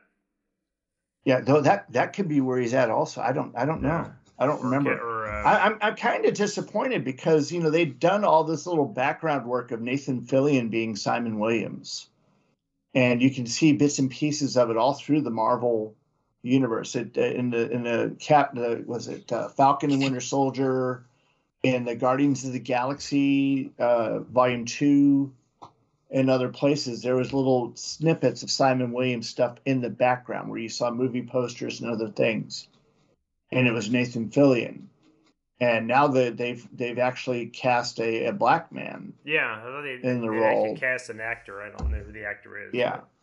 But, it's interesting to see how they'll treat that. Is he tied to the Vision? Is he going to be, or is he just going to be a strong man? Yeah, you don't know. I mean, I doubt he's going to be the industrialist that Simon Williams was to begin with. Yeah, and then coming. Guy. Mm. Yeah. Yep. Well, this was a good story. This definitely it piqued my interest if I remember when I was reading this when it came out, as to what this mystery is, what's going on. And I kind of flipped through my omnibus this morning when I was just scanning ahead, and I forgot that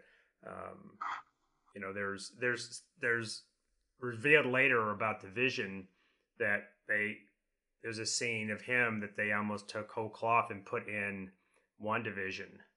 And I don't know how much they paid Byrne for that, but they should at least acknowledge the fact they kind of copy that image over.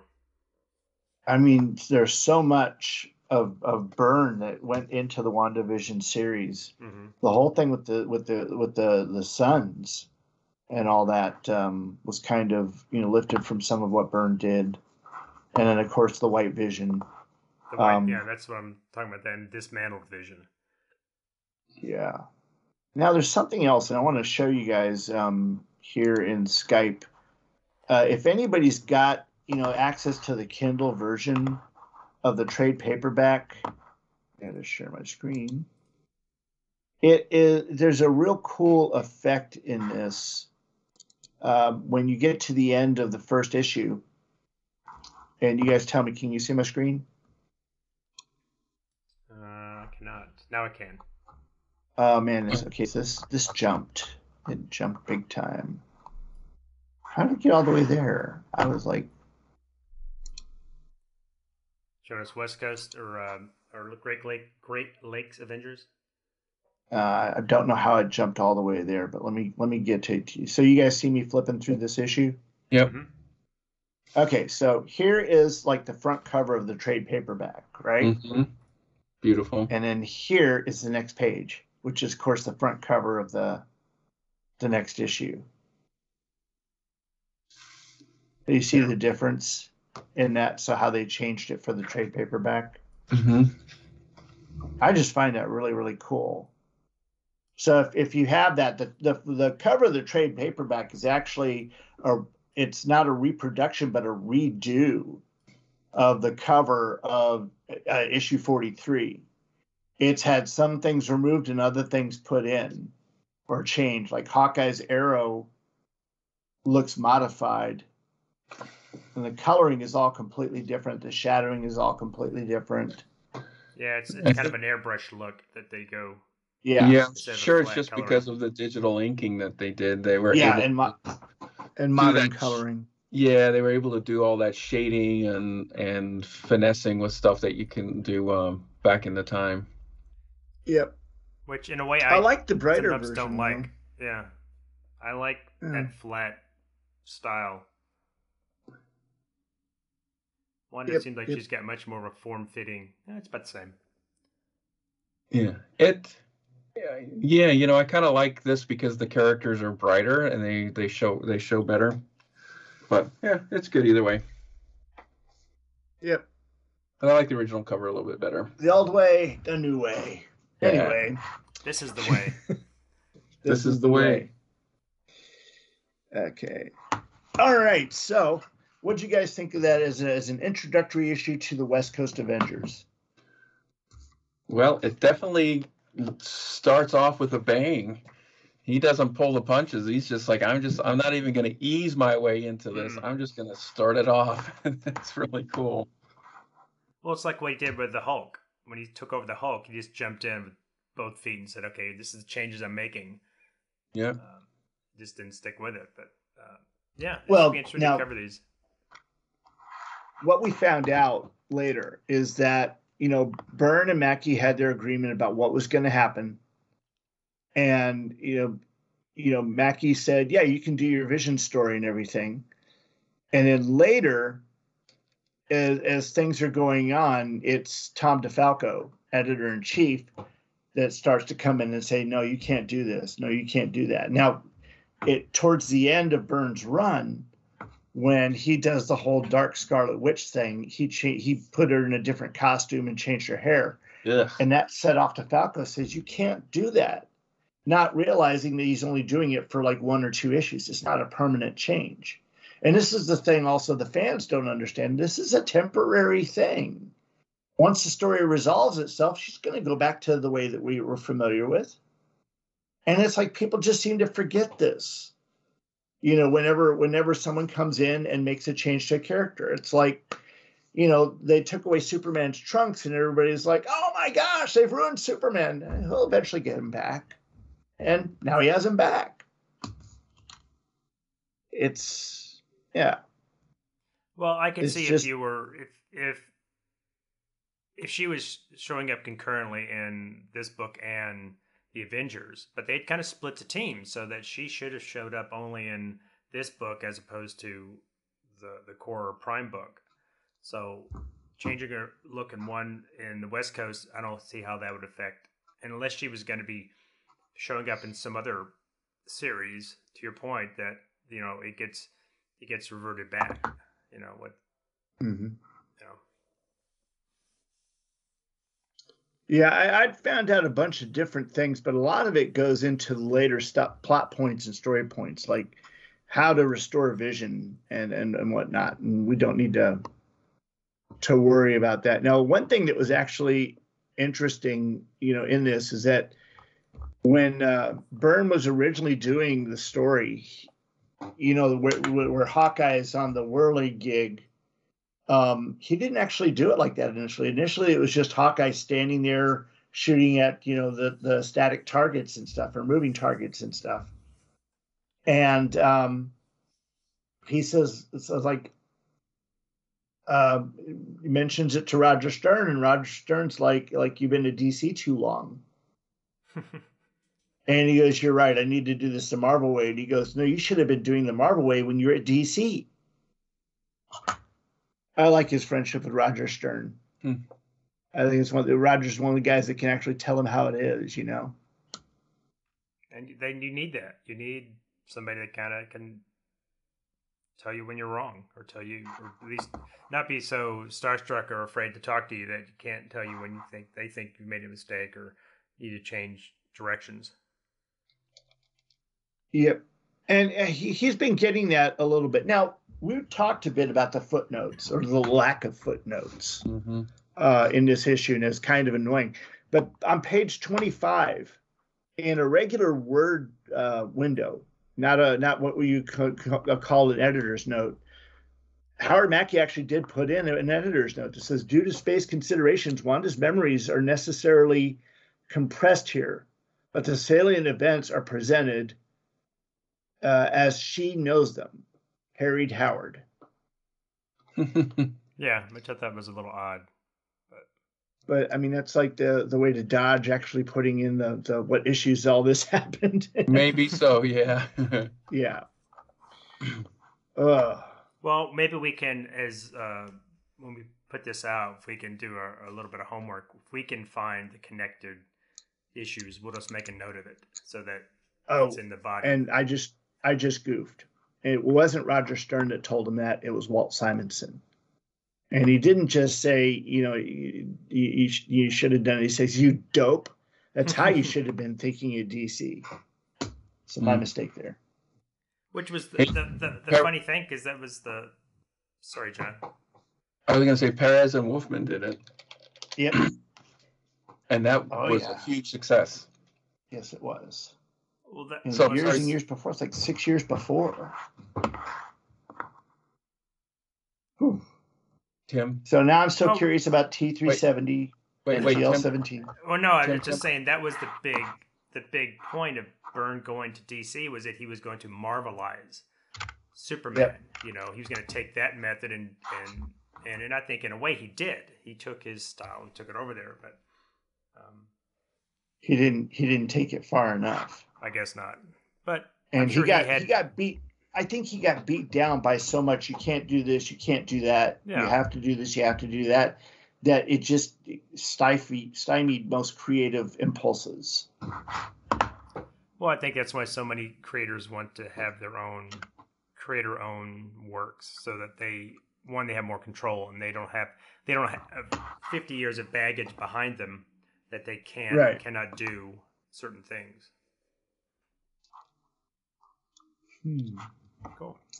All right, so I'm going to ask Byrne about those two notations there, and in that, because now you guys got me curious, and I can't let something like that go.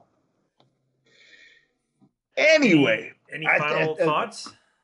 I loved the book. I loved it. I was so happy when Byrne got there. I mean, the thing is, I'd always thought that it was like perfect sense that Byrne himself should be on the Avengers. And I'm not talking West Coast, but just Avengers. Mm-hmm. And I was upset that, while he did total 13 issues of Avengers in the 70s and 80s, he didn't really get a chance to run that book as artist and writer. Mm-hmm. And I was just like, why not? It just makes so much sense. And of course he did write it for a number of issues, but before all this stuff with Tom DeFalco happened. But it seemed like Tom DeFalco had an axe to grind where Byrne was concerned. Wasn't he writing when we covered our Acts of Vengeance books back for that tie-in we did? Yeah. Wasn't he writing the Avengers at that point? Yeah. He was writing both Avengers and Avengers West Coast, and so he had all that. Just he was only going to draw one, I think. And let me just, that's the one thing I missed, and that was what other books he was doing at the time. It's been so long since we've done one of these, I didn't even pull up the chronology. And so I've got to find that real quick. Quick vamp, guys. Well, actually, I had it pulled up, and I think I closed it. Here, I've got it. Let me see if I can save your bacon here, Brian. What are you looking for, Brian? The chronology. On Byrne chronology. I looked it up on Mike's, and he only did Star Blazer that week or that month. Starbrand, you mean? Starbrand, yeah. Oh, I wish he'd done Star Blazers. Yeah, that you're absolutely right, John. He did a classic X-Men, which is a reprint. He did Starbrand number 18, and then West Coast number 42, and that was it. Okay. What did he do with the rest of his month? He's probably May he had.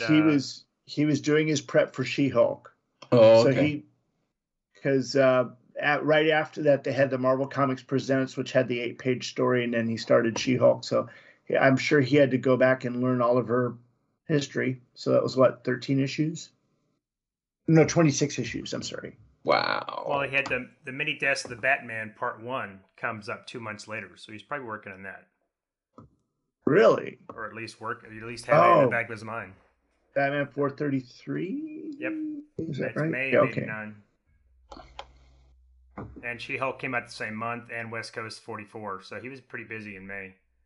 And then he started writing. Yeah, he was writing Avengers with, looks like issue 305 was the first one he was writing. And let me see. 305, yeah, Avengers Assemble. So he wrote 306, 307. He did not write, looks like 308. Oh, that's Avengers Annual is what that is. But he did write 308, 309. He stayed on them. It's been a while. Yeah, in November he did 2 issues of Avengers. He did 2 issues of She-Hulk. He did Wolverine. He did Marvel Age. He did Avengers West Coast, 2 issues. He's pretty busy. Looks like he stayed on them up until writing Avengers until 317. And then Fabian Nicieza took over. But he just plotted 317. So it was basically letting them get in there. Yeah. Yeah, and this is just about a year away from him jumping on Namor and doing that series. Yep. But yeah, I think, this probably coincided with his Avengers West Coast dropping out of that just because of what happened. But anyway, so that's all good and fun. I look forward to our next coverage of this. And when we get around to the regular Avengers proper. So I guess it's almost important to look at the Avengers book along with the West Coast to see if there's a lot of cross-pollination between the 2 titles when Byrne's writing them both. I know we had our little bit back and forth with Acts of Vengeance when we had the coverage there with Gene and that whole summer of fun crossover. With Derek Crabb? Yep. Derek Crabb. And I love that promo that they put out with the Thanos bit about crossovers. Well, so what'd y'all think? What? I was going to say the omnibus has the first couple of issues of West Coast, then it jumps into Avengers. So I don't know if they're in that book chronologically, and then it jumps back into West Coast. So you kind of read them. You kind of have a reading order for you. Yeah, it's going to be about 6 weeks before I can even get my stuff unpacked. Trust me, because we don't get into the new house until around May 20th, weekend of May 20th. This is it's kind of a cool thing is that my father-in-law, he lives with us, and he works up at one of the local high schools, and they love him there. They just think that he is the greatest guy. I don't know where they get their ideas, but they love him there. And the entire football team is offered to come and help us move. Wow! So they're going to bring one of the school buses too, and so I'm going to rent a big truck. We'll load everything we can into one, and then whatever else can go into the school bus. And we're just going to cook up some brisket and order some pizzas, and that's the way to do it. Yeah, it was just It was just Fanula and I doing it. And then we had movies for one day to move my comic boxes upstairs because I didn't want to do that. Yeah. And see, I'm still trying to figure out where I'm going to put my comic boxes because the logical place would be under the stairs in the little Harry Potter room because it's reinforced for storms. But nice. But I don't know. I probably would take them upstairs to my office and put them in the closet there. The closet's the exact same size as the one I currently have them in here. And it's not like I'm going to use that closet for clothes or anything, so it makes sense to put them there. You got to convert it. One thing about this house, we're in a closet. Other than the master bedroom closet, the closet's not very big. You got to convert to short boxes because how many long boxes do you have? About 20. Ooh. It's going to be at least 40 short boxes. Yeah, but Movie Trading Company sells those short boxes for like $3 a pop. That's super as opposed to what the super comic book cheap. shops now. The comic book shops are selling them for $15 because they're all decorated covers now. Yeah. I don't care I've got the Phoenix one with John Byrne, the Child of Light and Darkness image, which is about one of my favorite comic book images ever. And do you know what I'm talking about? The one where Phoenix is in space and she's got the planet in the palm of her hand. Oh, yeah. All the Kirby crackle and everything around it. Yeah. They've got that one as one of those. I bought one of those just on site because it was so cool. I tried converting to drawer boxes, but that gets it pricey. They're nice. Yeah. But if you've got them the way I've got them, where they're not stacked on top of each other, it doesn't matter. You can access them each box. Yeah. So, what do you all think about this? Not just Avengers, West Coast Avengers, but about comic book storage.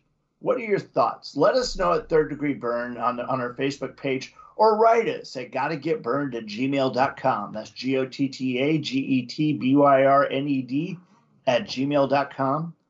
Or you can leave us a message, a rating, a review on iTunes or Apple Podcasts, as it's called now. But let us know. We really, really like to hear you.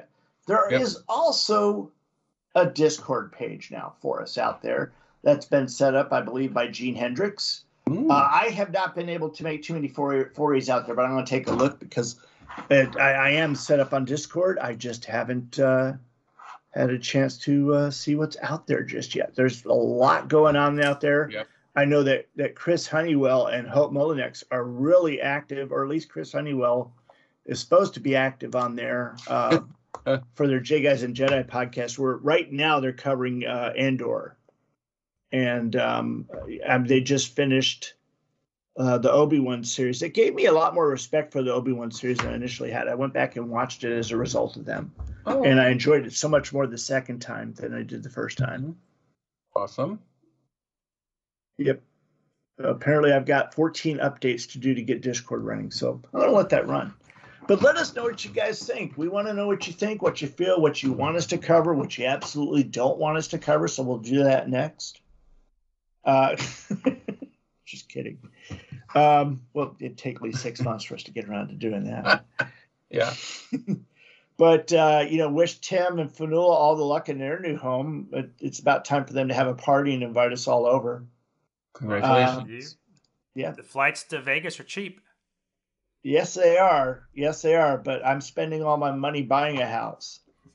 So we discovered yesterday that flights from Vegas to Hawaii are cheap as well. You can get a round trip for about $400. Wow. Yeah. Yeah. And no peanuts anymore. Oh. Apparently they don't do peanuts on planes anymore because of people with peanut allergies. Probably the allergy. Yeah. Just give me the pretzels or give me those little biscotti cookies. Those are fantastic. I like the little biscotti cookies too. Yeah, those are great. Last flight I was on, they gave us sun chips. Garden salsa flavor. It was good. Or just load up your bag on your own, whatever you like to eat. Yeah. Sun chips, potato chips, apple. Wow. Okay, so I am in Discord right now. And let me see if I can find us on here because the list is huge. Maybe when you find it, or maybe Jane could post the link in Third Degree Burn for folks who want to find it. Yes, that would be great. Oh, wait, there we are. Top of the list. Anyway. That's a lot of fun. So I think we've covered everything here that we got. Yep. Do you guys have anything else you want to bring up? Nope. I think we've done it. We'll see you next time. All right. Third Degree Burn. Signing off. Third Degree Burn. Say goodnight, Gracie. Good night, Gracie. How about Tim? Say goodnight, Tim. Good night, Tim. How about John Boy? Say goodnight, John Boy. Good night, John Boy. Nobody in this crowd knows who that is. Probably not.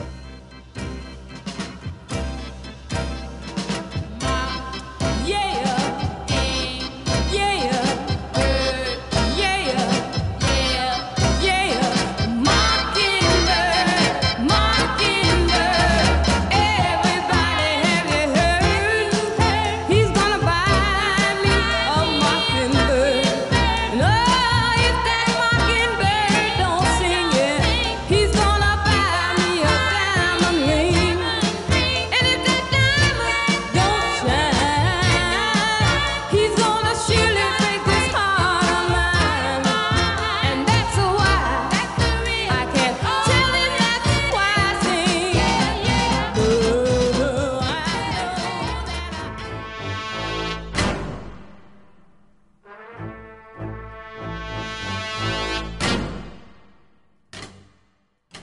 Thanks for listening.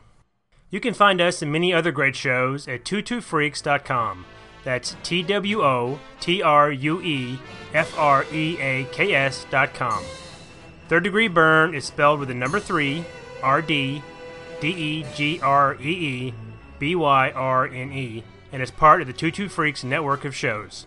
Follow us on Facebook and Twitter. Just look for Third Degree Byrne, spelled with the number 3, and Byrne spelled BYRNE. Compliments, complaints, and recipes can be sent to gottagetburned@gmail.com. That's GOTTAGETBYRNED@gmail.com. Drop us a line and tell us how we're doing. If you're interested in any of the books we cover in the show, just head over to 22freaks.com and use the Amazon link to shop. This doesn't cost any extra, but it really helps support the shows. Till next time, this has been Third Degree Byrne.